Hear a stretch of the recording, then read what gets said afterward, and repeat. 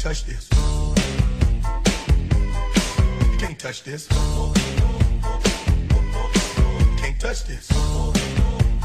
My music hits so hard, makes me say, oh my Lord, thank you for blessing me. What am I to rhyme and do like me? It feels good when you know you're down. A super dope homeboy from the Turn your radio on and listen to the music in the air. Yes, let's see. I think I'll turn over to the loudspeaker. River Radio. Hello? This is only a test. This radio station will remain on the air day and night. Across the Thames Valley. Turn on the radio and let's have some music. Turn it on the way up. River. Turn it on the way up. Radio. Spread the word.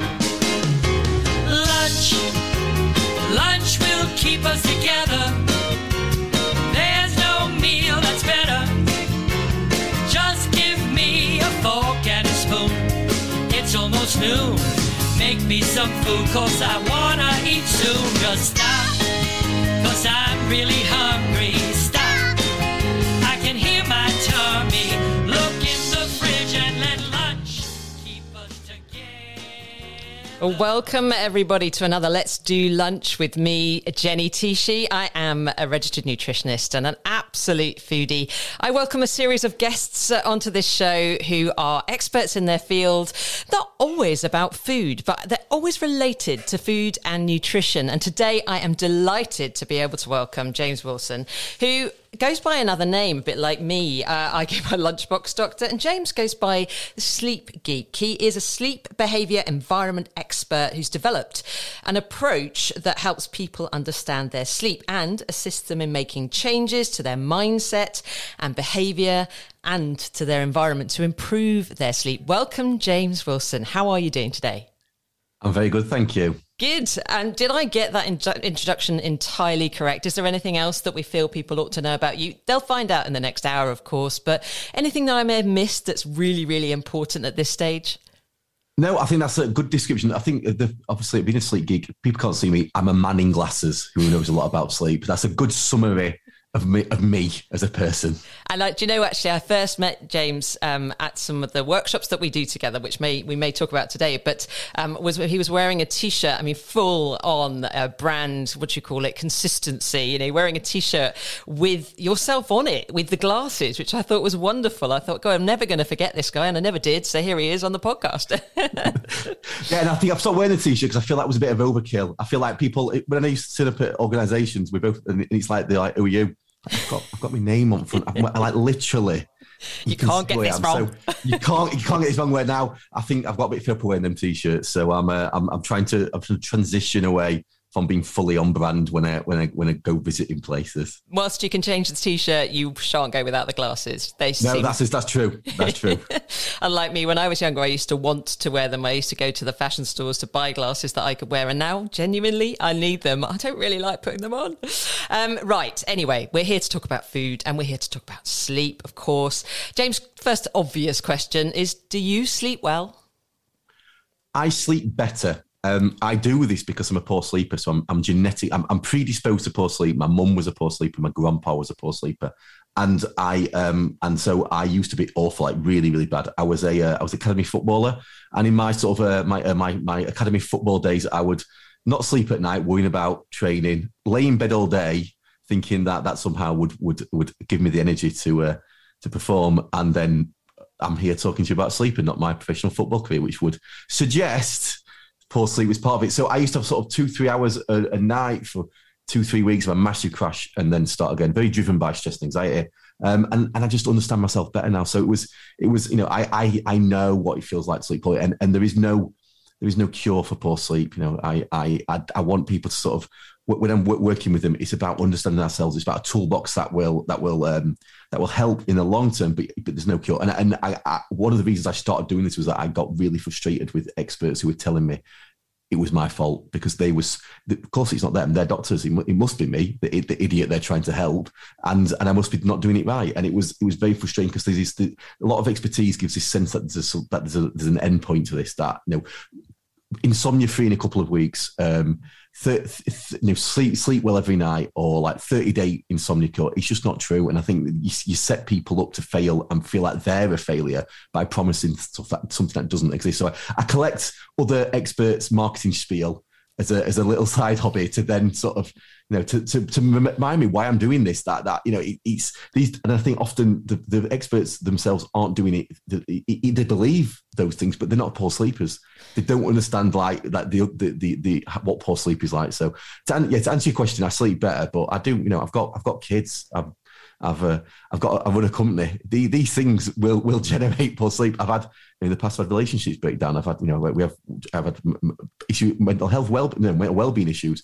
These things impact on your sleep, and it's saying for me to sit here and go, yeah, every night I sleep perfect would just be me not telling the truth. So you mentioned better, not perfect. You mentioned two things there I think are really critical. First of all, if you are a poor sleeper, and I'd imagine that people that listening to this and this particular episode will be people that want to know more about sleep, either for themselves or others.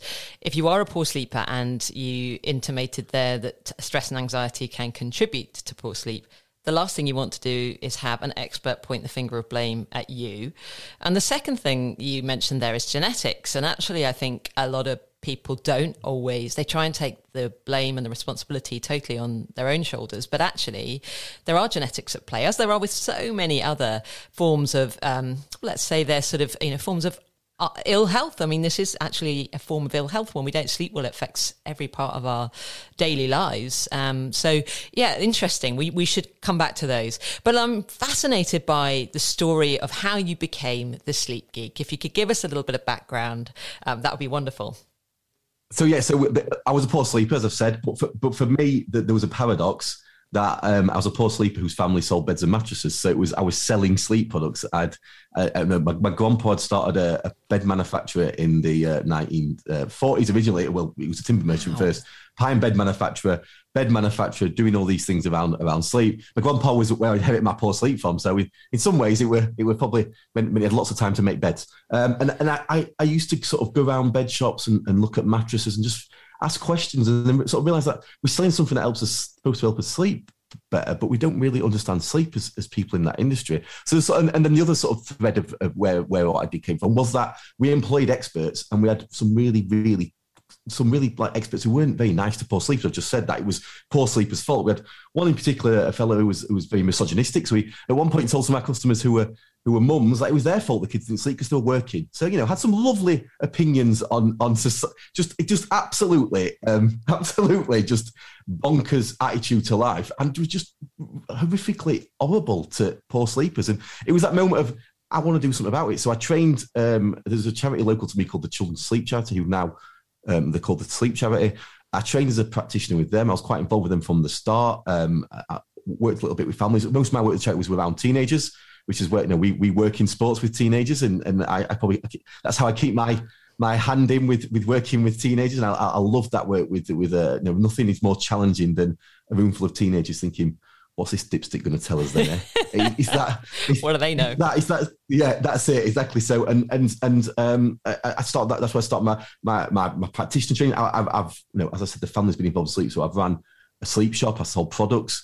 Not very good at selling the products, quite good at talking about sleep. And that was where I sort of had that epiphany of that business didn't really work, and then sort of like moved into working the work I do now. So I would describe myself as a sleep practitioner. Working one-on-one with people, although less and less of that, a sleep educator, working with organisations, sports teams, talking about sleep and educating, but most importantly, an advocate for poor sleepers, because it doesn't change. Just this week we've had clocks are changing, loads of stuff around poor sleep. We've had someone talking about a really respected, like scientist from the States, we're talking about how poor sleep is going to give us all Alzheimer's. And it's just not what poor sleepers need. It just isn't. There is a thread of truth in what she's saying, but there's so many other things that contribute to something like Alzheimer's. That to go, if you have less than 6 hours of sleep, you're going to get Alzheimer's, just doesn't help people. It is really, really unhelpful. Yeah, that's and again, that kind of falls into that bucket of kind of a pill for an ill. That perspective on things that people, like one thing is the cause and one thing is the solution. And as we well know, it isn't one thing; it's a whole host of things that come together to form that solution, which is really important.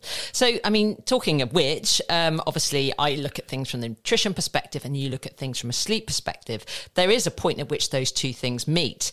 To what extent did a poor diet, do you think, affect your, I mean, not that I'm saying you had a poor diet, but you know, did your diet affect your sleep at any point, or did you make that connection between diet and sleep when you were starting to study sleep at a deeper level? Yeah, I think so. I think it's sleep and diet and nutrition are really interesting. The sort of the interconnected relationship, because poor sleep makes us hungrier and feel full, takes us longer to feel full, and then sort of eating that kind of food that we eat when we're hungry then means that we end up with sort of irregular energy levels, which leads to poor sleep. So we have like quite a cycle of those two things being connected. So I think for me, what I often feel is whenever I have a poor night's sleep, I crave that energy hit, because we're replacing energy, really, aren't we? When we've not slept well. And sometimes I've learned to give myself a bit of a break on days where I relax up on what I can and can't eat and don't beat myself up about it. So it comes back to that. You know, I think when I'm working with people who are maybe trying to eat more healthily to lose weight, and they're on quite a restrictive diet, and it's like, just understand that if you slept poorly, it'll be harder to do that. Hormones. Yeah, and all, like, you know, exactly, and the way that our body works when so I think it's people understanding the relationship between diet and sleep. You know, and I think we've talked about this in the past, that at times people who are sleep experts want to be nutritionists, and people who are nutritionists want to be sleep experts, and it's understanding where your parameters of your knowledge lay. So if someone I work with I can see there's an issue with the diet, I'm not going to start trying to solve that problem. In the same way, if I work with someone who's been bereaved or is suffering from mental health problems or needs to exercise more, that isn't my job to help them do that. My job is to say, I think there's an issue here that you need to go and work with someone as good as me. In their field. Yeah, absolutely. Definitely. But again, you know, that's interesting you mentioned that. In a few weeks' time, I've got a lady who is a grief expert. I'm going to be talking about nutrition in relation to that. So you're right. There's so many facets, aren't there, to the same thing. There you were talking about ghrelin, or as I call it, my hunger gremlin. It's that ghrelin level, isn't it, that we produce more of one particular hormone that makes us want to eat more food when we haven't had enough sleep. And when we have high levels of leptin, which means that we feel nicely satisfied by the food we eat. So I guess, I mean, did you know that there is that connection between food and sleep? I mean, from your own perspective as a poor sleeper, you said, you know, you have seen a connection. But I mean, have there been specific things that you've changed in your diet, or have you just eaten the same way and changed other behaviours in order to improve your own sleep? I think in terms of me, one thing that I you know, and I think it's finding a way of eating that worked for me. What I found was, as a poor sleeper, if I woke up like really early and I had my breakfast straight away, I'd end up eating like 5 meals in a day, because I'm awake from 5 until I eat till 11. And what I found was actually trying to be more regular in my eating patterns, no matter what time I woke up, was massively helpful. I think that was something that has helped me quite significantly. And try not to, like, I think when kids were younger and think about meals close to bedtime. So one of the ways diet and sleep interact is when we're digesting food, our core temperature rises. To fall asleep and stay asleep, we need a drop in core temperature. And like meat sweats are a real thing. You know, when you're in bed and you've had like a curry and you're like, I'm boiling here, that is because your body's still digesting that food, and that's a wake up thing. Digestion is a wake up thing, so your body isn't going to let you go to sleep, and you have that battle of sleep is an instinct. So your body's like, well, it's time for sleep. So let's go to sleep. You fall asleep, but then your body's like, well, we're still doing something. You better wake up and carry on doing. So you have this sort of like dropping in and out of sleep and quite poor quality sleep. So it's understanding those things and sometimes it's understanding like, if I do this, I know it's going to affect my sleep. So I'm a great believer in I'm nobody's mother. So I'm not there to tell people what to do. And if you want to have caffeine just before you go to bed, crack on, but it's probably going to affect your sleep. If I choose, my rock and roll lifestyle, that, you know, I might have a glass of Coke late in the evening. If I do that, I know it's going to affect my sleep. So it's more, I make choices that might be wrong now. Yeah. But I know what the impact's going to be, and generally trying to get it right. So don't eat too close to bedtime. Think about the meals that I'm having. Try and get that consistency of, even when if I do get up really early, don't be straight away like, well, I need to start eating something, because I know what happens then. And that it is that fact. I think poor sleepers and diet, that is one of the things that we often find is you're having 6-7 meals a day because you're just that hungry and you're trying to replace the energy, and you're not even, it's grazing, but it's a constant flow of food that is not particularly healthy. Trying to deal with that shatteredness that you get from poor sleep. Yeah, do you know, actually, you're just reminding me of the kind of mind hunger or versus stomach hunger, like true hunger versus stomach hunger, I should say. So where you get that when you're, I always think of it when I was younger and I'd be out we had a park behind our house, and we'd be out for hours playing there. And then when we got the call to come home for our tea, absolutely ravenous. And it didn't matter what food was put in front of us, we'd eat all of it, and that's great, and that's a lovely place to be. But then you get this kind of hunger where you're not actually that hungry, but it is something else telling you that you need more, and it has to be something quite specific. And you refer to it there, when you are denied sleep, generally it's going to be something that's going to give you a quick hit. It's going to be that high carb, high sugar. It could be something caffeinated. It could be a combination. You mentioned, the good old Coke or cola drinks there, caffeinated, sugary, or even some of the, the energy drinks that we get today. And of course, the work that we do with athletes, there seems to be this almost, they're targeted, aren't they, by a lot of the companies that produce these drinks. And some of them can be having, some of these teenagers can be having way too many. I mean, the work that you've done with teenagers, what do you see as the sort of main sleep problems there? I'd love to hear your experience in that area. School start times. To be brutally honest, it's school start times. Our teenagers are designed. They are not lazy. We have a day that doesn't work for them, and I get really angry, passionate, whatever you want to call it. I know, and I think it's and I feel for them, and I think it's the people who are supposed to advocate for them often don't, because they're too worried about upsetting the government or upsetting schools because they're customers to them. So charities that are supposed to support teenagers' sleep are often trying to work within the parameters that exist. We need to do day to day, but society needs to change. We need to accept this idea that an 8 o'clock start time for a 15-year-old is like me starting work at 6. So if they're getting up at 6 for that 8 o'clock start time, they are starting their day at what equivalent to a 41-year-old man getting up at 4. And I'm a lark, but I don't want to get up at 4 every day. So I think if the one thing should change for our teenagers is school start times. And we work with athletes who are maybe getting up at 4:30 in the morning. And that, again, is I understand why, and I understand sort of the issues around it, but we need to at least start having the conversations as to what can we do about this, because it is so, we need 4 things to live: food, water, air, and sleep. And if anything is stopping you doing the other 3, if you had a condition which stopped you doing that, taking nutrients in, or you couldn't hydrate properly, you're straight in hospital.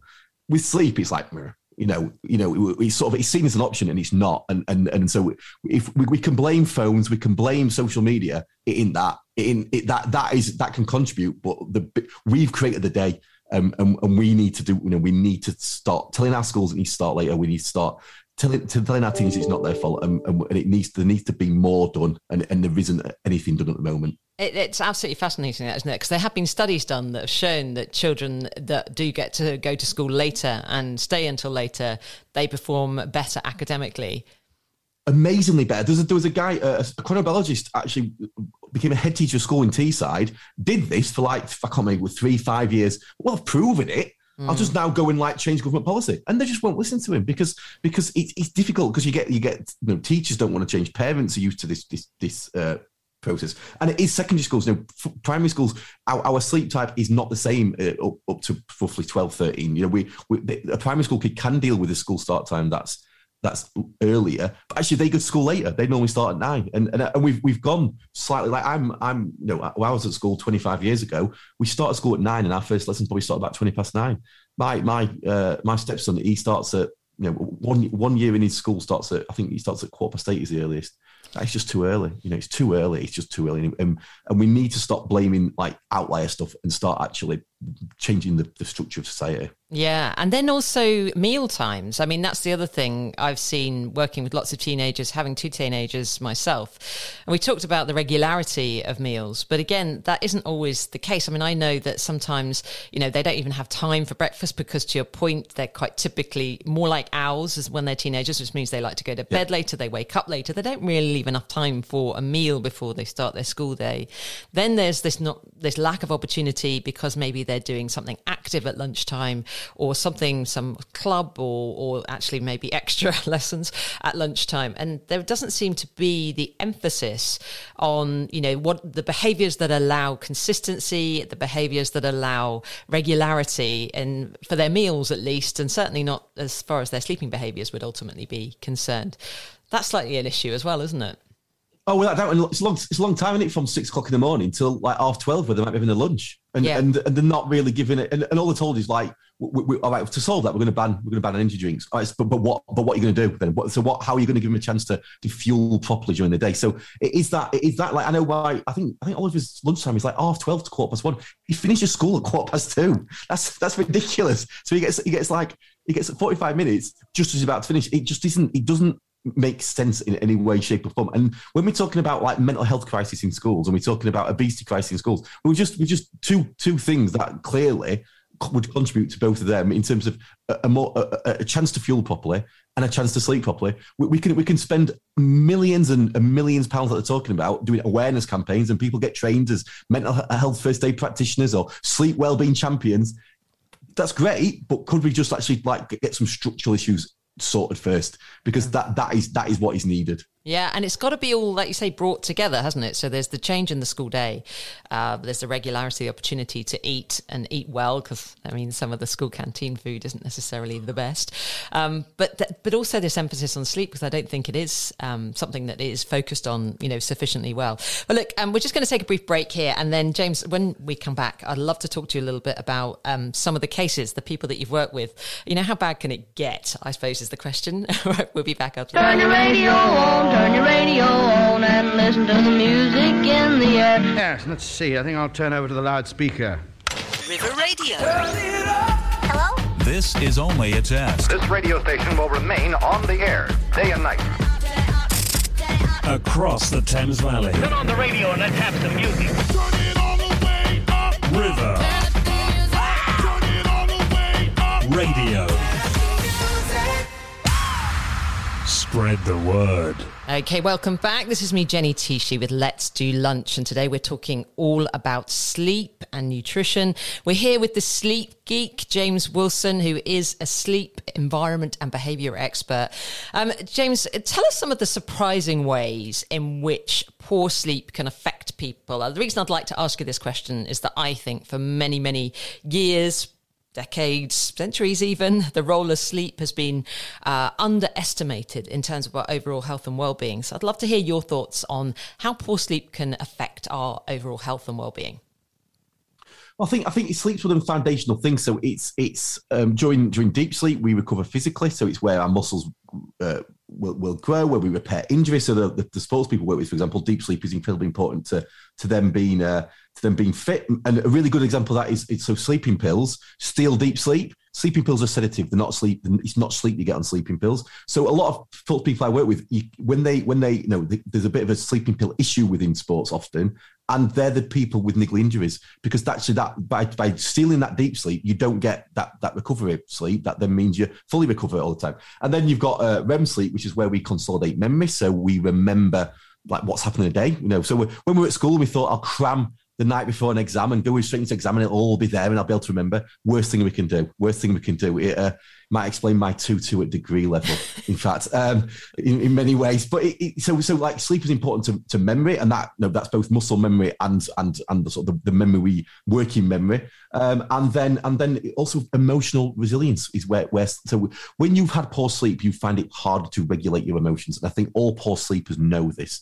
Those days where you slept poorly, you're just waiting for someone to say something that you can blow at. So it might be your partner, kids, colleagues, random strangers walking down sleep. And I think we see this again in sport or in politics, for example, where press conferences, someone's under a lot of pressure. And I can remember, I think it was Sheffield Wednesday manager once started shouting about lobsters and threw a £20 note at a journalist. That's poor sleep. That is poor sleep. That is where, you struggle to regulate emotions. So we don't get to see poor sleep often publicly, but that's where you see it. And I think it's so important to that emotional regulation. It's so important to like laying a foundation that allows us to be mentally well. And I think in particular, because I think the relationship between sleep and mental well-being and health is incredibly important. And again, it's one of those things where, insomnia is always seen as a symptom mental health issues. More and more we understand the interconnected relationship. Actually, a lot of research shows if you address the insomnia, the mental health issues diminish quite significantly as well. So rather than kind of addressing the mental health issue through talking therapy or through drugs, you might want to start with the insomnia because when we've got that foundation of better sleep, we can then move on to deal with the rest of the world in a way that allows us to just be ready, but like more just ready and resilient to deal with whatever life throws at us. That's an interesting point you make there about the connection between low mood and mental health issues and sleep. Obviously, from my knowledge, I'm thinking about the production of serotonin and melatonin here. We quite commonly, people with depression and low mood will be prescribed SSRIs, which are, the role of which is to increase serotonin being a precursor to melatonin. So you mentioned that sleeping pills are more like they are a sedative, and they don't actually allow for deep sleep. They steal deep sleep, is what you said, which is fascinating. Writing all of this down, by the way. But the second thing you mentioned was, or the third thing that I would like to ask is about SSRIs. In your experience, so antidepressant medication, does that help or hinder people's sleep? It's very much individual. I think it depends on the individual. I've known people where when they've gone onto SSRI antidepressants, the sleep's improved. But then I'm working with them. So is it that? This is it. It's hard to know. Which one is it? Yeah. Yeah, what it is. But I've also known people where symptomatically the poor sleep's got worse for a period of time. And again, I'm working with them, and that improves. So I think they can, and I think this is where the things we do, whether it's your work in nutrition or my work in sleep, it is about the individual. So it is trying to sort of work out for the individual what works for them. Like I know when we often get people sleeping better, they can reduce. They can go back to the doctor and say, "I'd like to have a go at reducing my antidepressants now because I feel like I'm more able to deal with that change." But it is. I've had different experiences with it, and I'm generally working with people who are already on antidepressants if they have got mental health issues. Okay, and then they come to you secondarily for sleep help, because like you say, whilst one might be more addressable by medication, the other certainly isn't. It's not helping with sleep and certainly not reaching deep sleep. What's the worst case you've ever worked with? I mean, without obviously giving away details or personal information, but just to give us a flavour for the sorts of things that you get to deal with in your job. I think if we look at it in two different ways, so from a bit like terms of behavioural sleep issues, there's quite a commonality between people who are not sleeping well. But I've got a good example of a lady who I work with who, like many poor sleepers, she'd done everything, and she'd sadly experienced abuse within the bedroom as a child, and so that place becomes somewhere that is frightening. And actually, sleeping well is about feeling emotionally and physically secure. Sleep is very much an emotional thing. And I think this is where we can talk about sort of the hormonal changes. We can talk about melatonin, and we can talk about the science behind it. Ultimately, if you feel physically and emotionally secure, you sleep better. So if you've ever been in a relationship where it's not the best, you find you sleep worse, because sleep's quite an intimate thing, and you end up sleeping next to someone who you don't like. That's not going to help you sleep. So I think it's that sleep is very, very personal, and when something's happened to break that relationship where you don't feel emotionally and physically secure, sleep is very difficult. So she was getting 2-3 hours a night. She was a single mum. It sort of kicked in when her daughter was born, and I think her daughter was about 3 or 4, and I started working with her. And she tried everything. She changed the mattress, and she actually I was working in a company, and it was a drop-in appointment, but I did it by the phone. And she kind of I think she was asking about like a bedding product. Will this bedding help me? And often when I have that conversation, I'm from that background, but I would definitely say if your mattress is the issue, you can meditate till the cows come home. It won't help. You've got to solve the issue. But her problem wasn't a bedding; it was a mindset, and it was the way she saw herself. So it was unpicking. So she tried everything. How many poor sleepers do? She tried cutting out caffeine. She tried not drinking alcohol. She tried not using her phone before bed. It was cool. It was dark. She bought an expensive mattress. She bought an expensive pillow. She bought expensive bedding. She'd done aromatherapy. She drank milk that had valerian in it. She'd done everything, and it wasn't working. And when I started talking to him, well, try this. I've tried that. And after my messages began trying it with me. And I think our job is more about, it's less about the knowledge and more about the ability to coach someone through something that's quite difficult. And I think that's where we excel and why we're very good at what we do. And it was sort of changing that story that she had, that she was a poor sleeper, it was all her fault, to showing her that she was a single parent bringing up a kid who would experience some terrible things in her life and was doing a good job. Yeah. So actually, when she was worried about not sleeping well tonight and getting anxious and like any poor sleeper, anyone's experienced poor sleep, that loneliness of insomnia, where you might be laying next to someone, but it don't matter. You are the loneliest person in the world, and it is a horrific feeling. And you taste the adrenaline often. You can taste it because you're that worried. You're sort of in a state that is, you've heightened anxiety and stress levels. And she was doing that, and it was sort of just explaining that she might be poor at sleeping.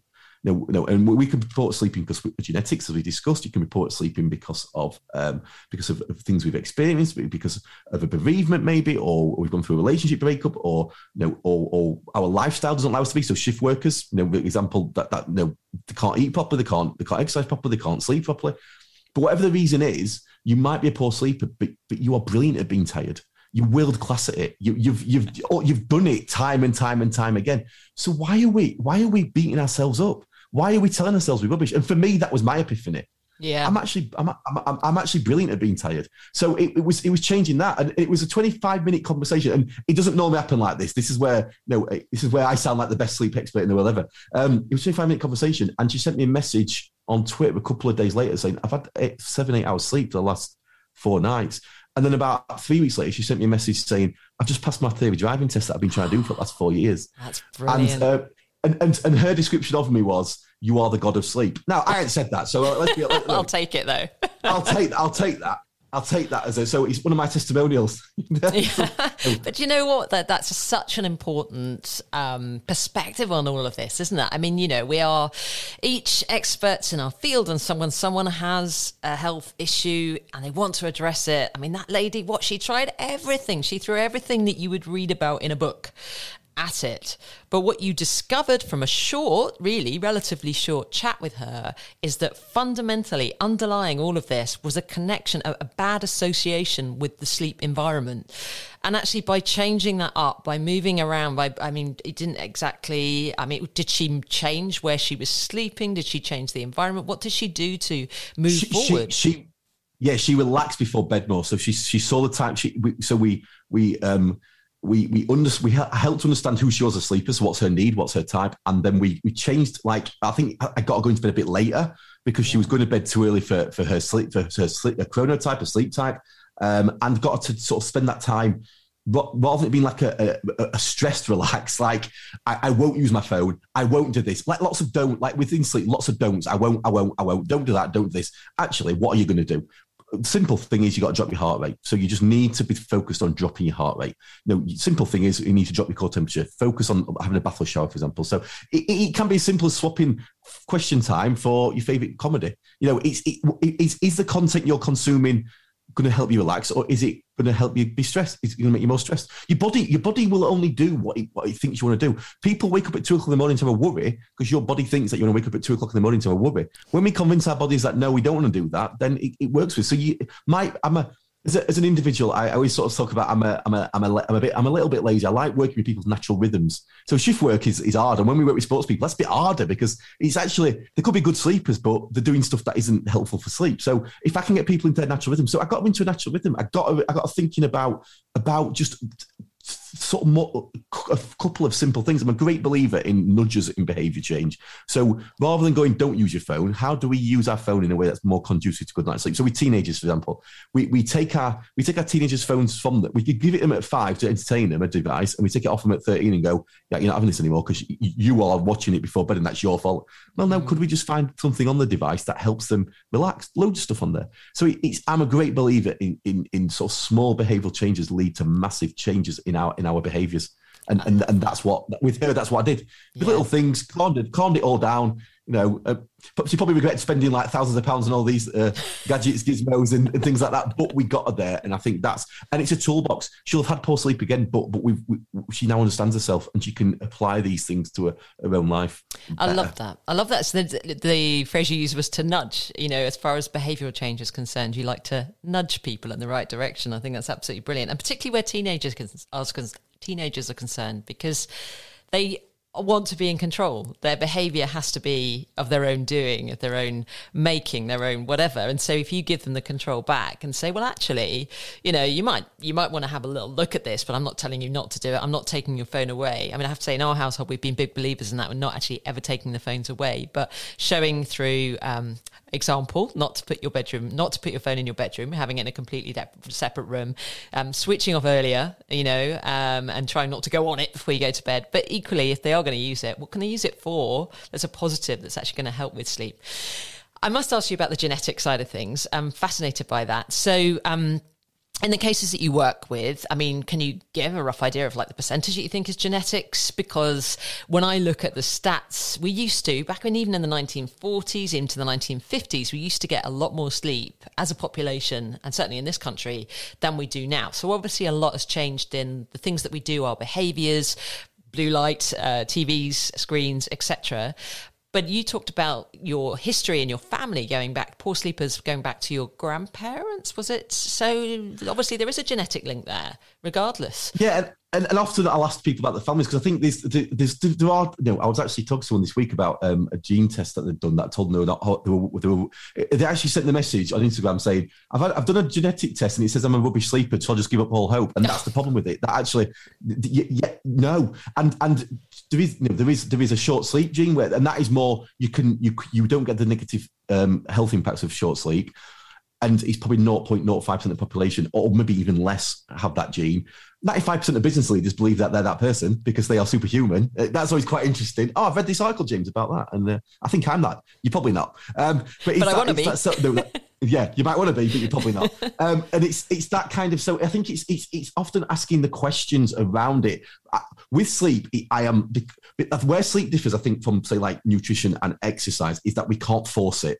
So the one thing that you can't do is force sleep. The harder you try and sleep, and we have this in sport where the people we work with are so high performing, so committed, and so like they want to win at everything, that when you say, actually, sleep is something you can't win at, that you just need to actually relax, or understand yourself and relax up a little bit, that's quite alien to them as a concept. And that's where often I'm sort of trying to get them to see it like their mental health as opposed to their nutrition plans that they're given, because everything's regimented in a way that you can't do with sleep. And actually, by doing it like that, you sleep far, far worse. And it's that's the difficulty. So genes is an interesting one, and I try and, as much as possible, I try and avoid poor sleepers going down the rabbit hole of understanding that part of them too much. So trackers, you know, genetic tests, these things don't help us as poor sleepers. We know we're poor sleepers because we can feel it when we are in our day. So the best way to know if have you slept well is, do you feel alert and active at 10, 11 in the morning? Because in your body's natural cycle, that's when you should.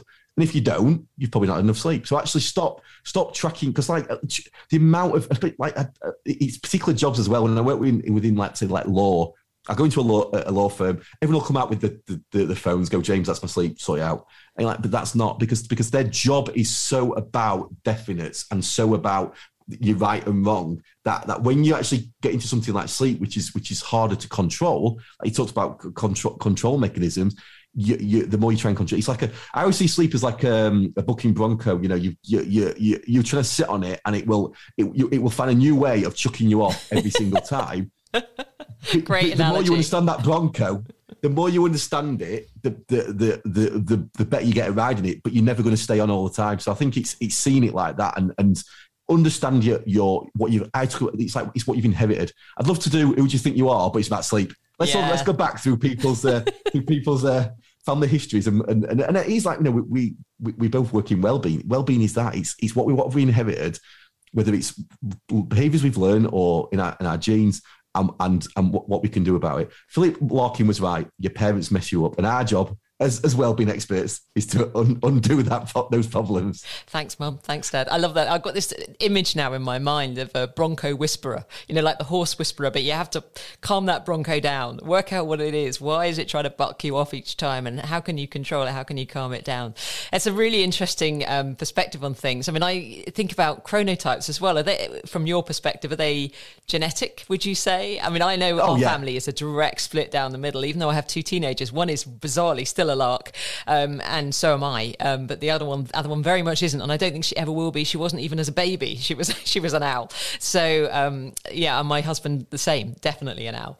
So here we're talking about those that want to lie in longer but can't because the school day, the work day doesn't allow them to, so they're always slightly tired. They're more accident prone as well, aren't they, owls? Because our day-to-day kind of timetable doesn't suit owls at all, but does suit larks. But anyway, back to the genetics. Do you find chronotypes are genetically passed down as well? Yeah, definitely, and you see it. So I think my poor sleep came from my mum and my mum's dad, my grandpa, and that was we were all quite larkish within our chronotypes.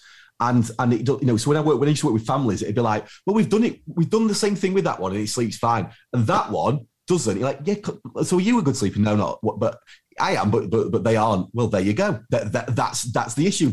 So it's all sort of. I think that the 2 things to understand about ourselves as individuals that will help us sleep better is how much good quality sleep do we need to feel alert and active at 10, 11 in the morning. So it's how much sleep do we need for us. Sleep need is not just about quantity. It's also quality. Can't measure quality very easily. Actually, with no definition of quality within sleep, within the sleep world, the sleep science, there's no actual definition of what sleep quality means. I bet those lawyers don't like that. No, they don't. How do you feel? No, it's about sleep is about a feeling. So how do you feel? So your sleep need is made up of quantity and quality. We judge it on quantity, and that's where saying if you don't get 6 hours sleep, you're going to get Alzheimer's. That's you've got no idea how well those people slept. You have no idea, and I think that's really dangerous. So we need to understand that, and then chronotype, because the biggest sort of solution I offer often to people is if you're an owl, you need to go to bed later. Like, yeah, but I need to get up at 6 and I need 8 hours sleep. Do you need 8 hours sleep? Have we thought about that? And then I need to go to bed at 10. But you can't. And actually, what you're doing to bed is you're going to bed at 10. You lie there for an hour and a half, tossing and turning. You might fall asleep about 12:30. It'll be really, really poor quality sleep. You'll wake up at 6, feeling dreadful. If you go to sleep at 11, you might actually fall asleep at 11:15, have better quality sleep for that time that you're asleep and feel better. And it's getting away from this sort of like one size fits all. I need 8 hours sleep. It's not true. It's just not true. And chronotype is a window of opportunity when you are most likely to fall asleep and stay asleep. It's a window of opportunity when you're more likely to wake up naturally. The world, like you said, it's not just teenagers who are owls. I got a little bit annoyed on social media a couple of weeks ago by the win the morning, win the day sort of attitude. That seems to that the idea that if you win the morning, you get up at 5 o'clock and go for a run or go for a swim or go for a jog, then you've won the day somehow, and that's not right at all. Win the day by sleeping well. That's the best way to win the day. For you, and that's the thing, isn't it? It's understanding yourself. Brilliant. Right, we're going to take another brief pause here, but James, we're going to have a little chat afterwards about who you work with now. I'd love to hear more about that. So back in a moment. The voice of the Thames Valley. River Radio. I think I like it. You give one quick twitch and the thing is done. Welcome back. This is me, Jenny Tichy, and this is Let's Do Lunch. This is a show all about nutrition and food, and today we're welcoming the sleep geek, James Wilson, who is a sleep behaviour and environment expert. And we've been talking all about how important it is to understand yourself and your own sleep and your genetics, yes, but understand what it is you need to do going forward. But now we're going to talk a little bit about the work that you do currently, James. I mean, who typically do you work with today? Really, it's mostly organisations and sports teams. So if I work with individuals, it's within those settings. So it's people who work for the companies or the sports teams I work with. So I've worked with I've worked with a couple of governments. I worked with the UAE government in Dubai. I worked with their Ministry of Happiness, which is like they have a department of well-being within the country, and that was a great experience. I've worked with the government in the Isle of Man. I've worked with brands like the last couple of weeks. I worked with Stagecoach. I've worked with a part of Nestle. I work with quite a few big retailers, like I said, law firms. I have worked with both Coca-Cola, Hellenic, and Red Bull, and I get the irony of working with those two companies and being a sleep expert. But it's that supporting staff, supporting their people properly, and sort of. I'm a great believer in, like I said, I'm not anyone's mum, so I like a Coca-Cola, so I will have a Coca-Cola. I'll just have it. I'll understand the impact that has on my body when they do. So taking responsibility, by the sounds of it, isn't that key? Exactly? Yeah, taking responsibility. So that's what I do. So I think it's. Within sports, obviously, we both work with SportsAid, who are an amazing charity, and pretty much anyone who wins medals. Golf events, tennis events, who people have heard of, they've come through SportsAid, and like the work they do is brilliant. I think I think that multi-sport approach. I'm actually the company I'm a co-founder of, Beanwell.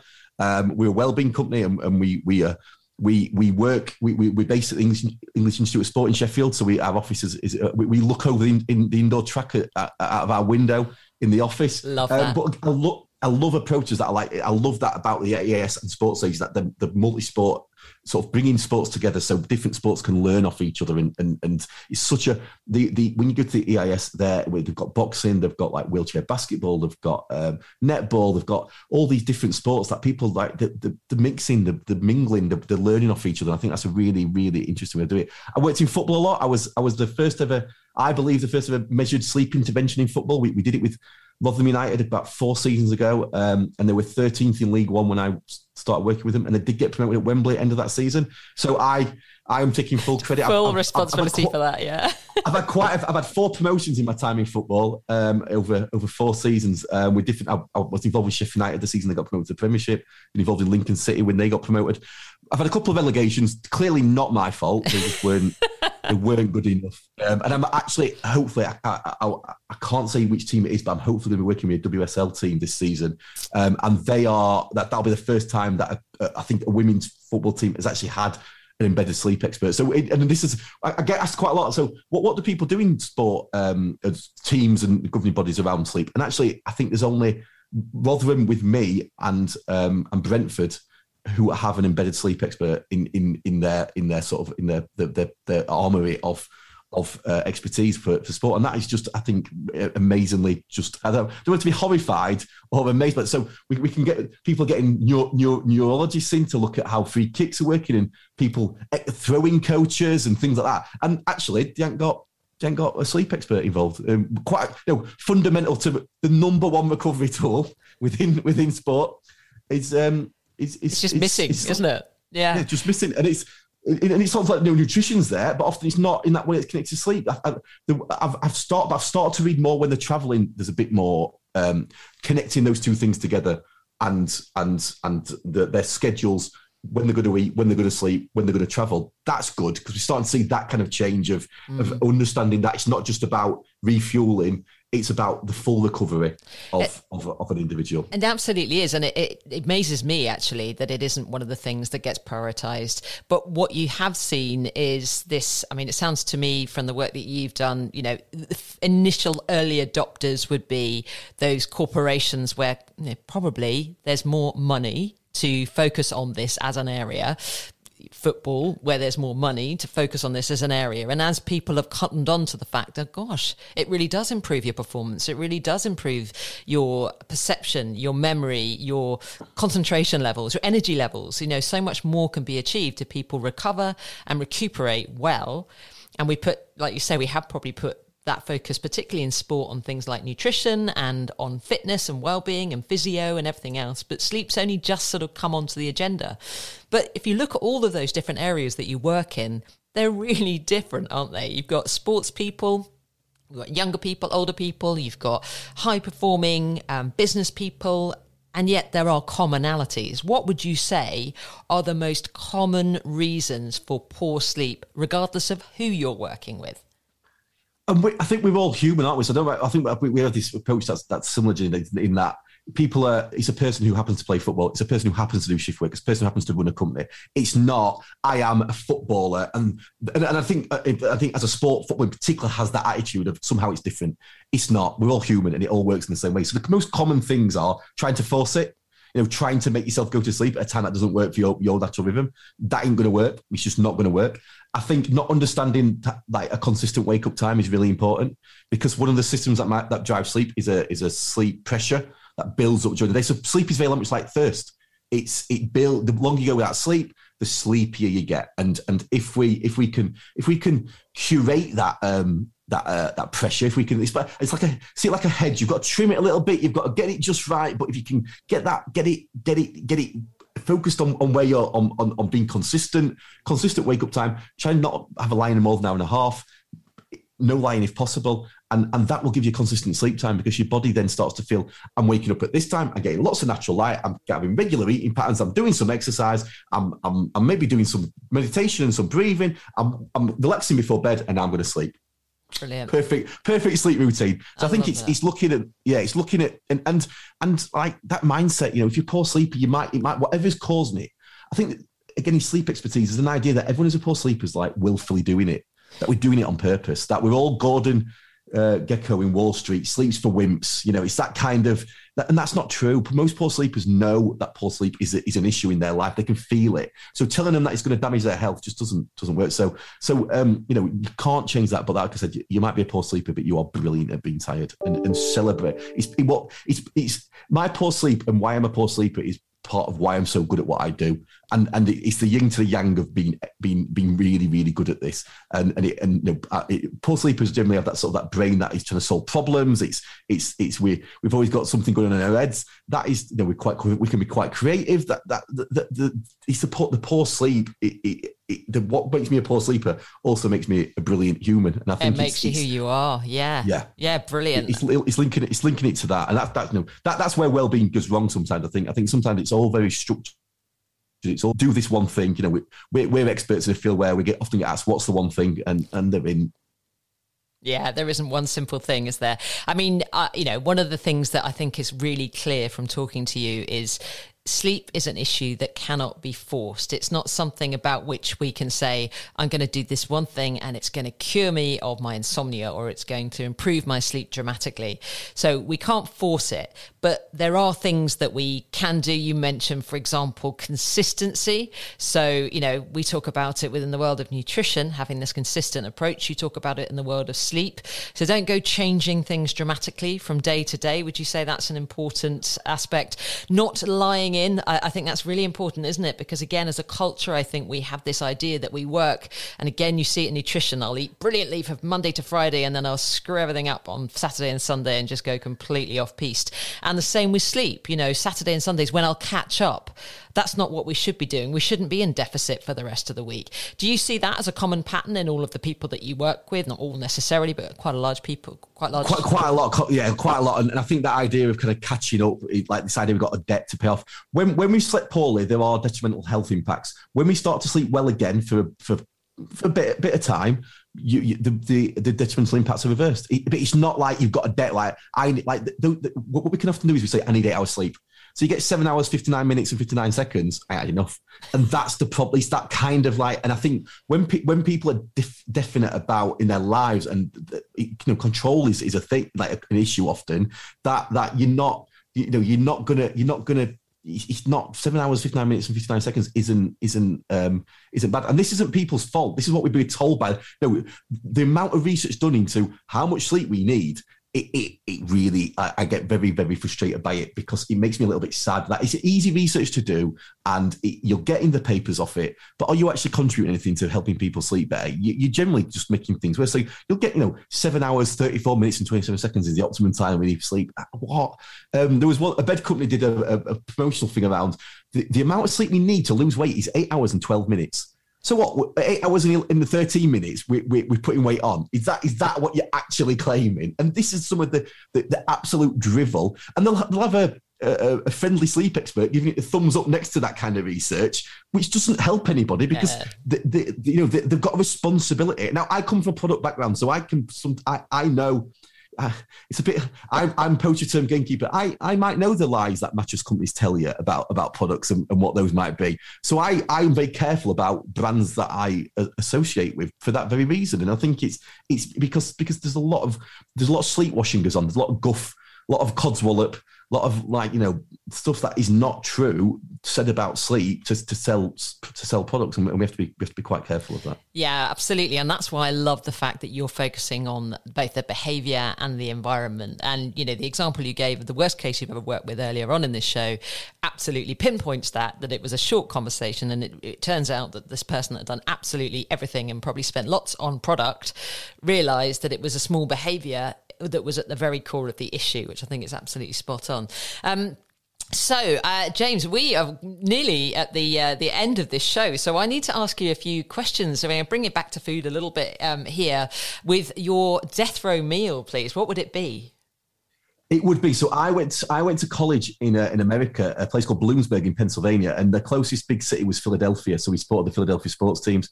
Philadelphia cheesesteak would be my death row meal choice. We found a restaurant in London, Passing Avenue, which does delivery of Philadelphia cheesesteak. So I used to go when women could travel during lockdown. My kids laughed at me. I put my Philadelphia Phillies shirt on. July the 4th, I made him Philadelphia cheesesteaks. They're all laughing at me. They weren't laughing when the dad won, because we had it a couple of times over lockdown, and it does get asked for again and again and again. So Philadelphia cheesesteaks, maybe a buffalo wing on the side from there. It definitely reminds me of I loved living in America. It was a good time to go, which had a really positive impact on my life, and it reminds me of that good time. You're going for the full American experience. Okay, who's your favourite chef? This is quite an interesting one.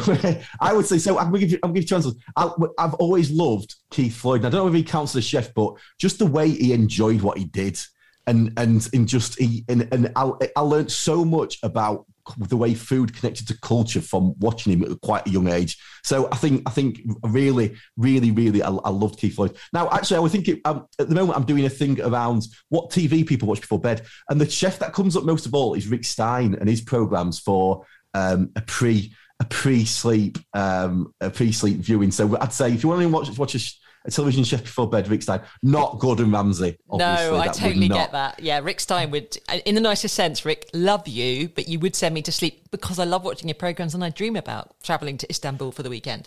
And it's comforting, isn't it? It's like a little cuddle. It's like a cuddle. It's a little foodie cuddle. So your biggest inspiration? This is an odd one, isn't it? Because I think so I've had lots of inspiration in my life. I think both my grandpa and my granddad were very inspirational.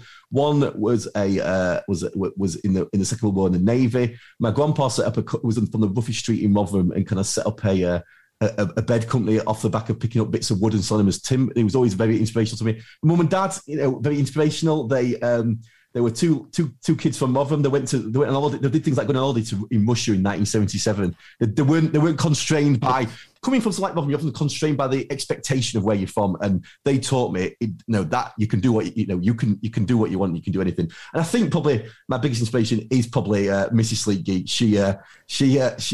I'm inspired by the way she puts up with me and the way my brain works a lot of the time. And when I met Mrs. Sleekgeek, I was a man who could talk quite well and had some knowledge about sleep, but didn't really know what to do with it. And she knocked that into place. And we work together. We live together. We bring up our kids together. And when one of us is not there, we do miss each other. So I think and the way she looks at the world inspires me.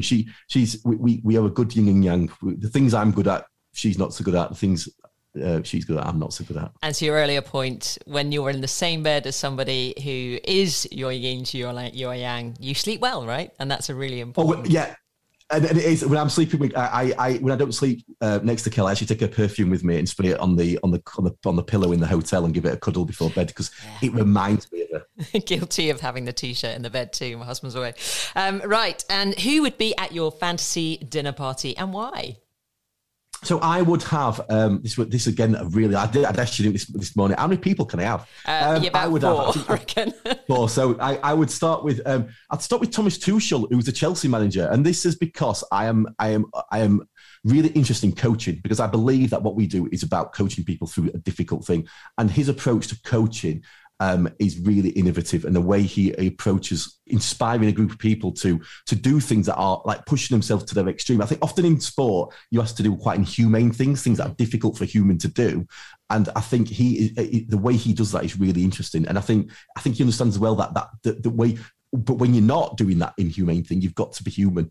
And I think that is really, really important. So I think he's quite inspirational. I would say Oprah Winfrey is very inspirational to me. I'm a little bit, I think she, in terms of, she has a story of carrying on and keep going and believing yourself. I think I might not always agree with the stuff she talks about around well-being, but I think she's one of those people who if you're looking at a well-being, it might not be seen as a well-being expert, but someone who's got people to think about their behaviours around their well-being differently. Yeah, I think she's had a really big impact over the last 20 years. So I'd say Oprah Winfrey. I would say... James, I'm just going to cut you off there, only because we haven't got long left. And I want to make sure that people know where they can find out more about you. That's really important, because after this conversation, I think people will want to get in touch. They certainly will want to have a little look at you on social media, etc. So would you mind sharing with us where they can find out more about the Sleep Geek and how they can find out more about what work you do? Yeah, so I am the Sleep Geek. I am on social media as the Sleep Geek on all your favourite social media channels, Facebook, Twitter, Instagram and YouTube. And my website is thesleepgeek.co.uk. That's absolutely brilliant. James, thanks so much for talking to me today all about sleep. I've learned loads. I've got a page full of notes here. Those of you that are listening live, well, thank you very much. And hopefully people will want to then download this, and they can do so afterwards by accessing via Apple, Spotify, Google, and now Facebook actually too. It's called Let's Do Lunch. We're on River Radio. You can search online. James, thanks very much for your time today. Wonderful to speak to you. I will get you back on, because there's certainly things that we didn't quite get to cover. I want to talk to you about alcohol before bedtime, which is appropriate because the next show on after me is all about wine. So it's going to be a good, fun hour to follow. James, thanks very much. Take care. Have a good afternoon. Sleep well. Sleep well. Bye-bye.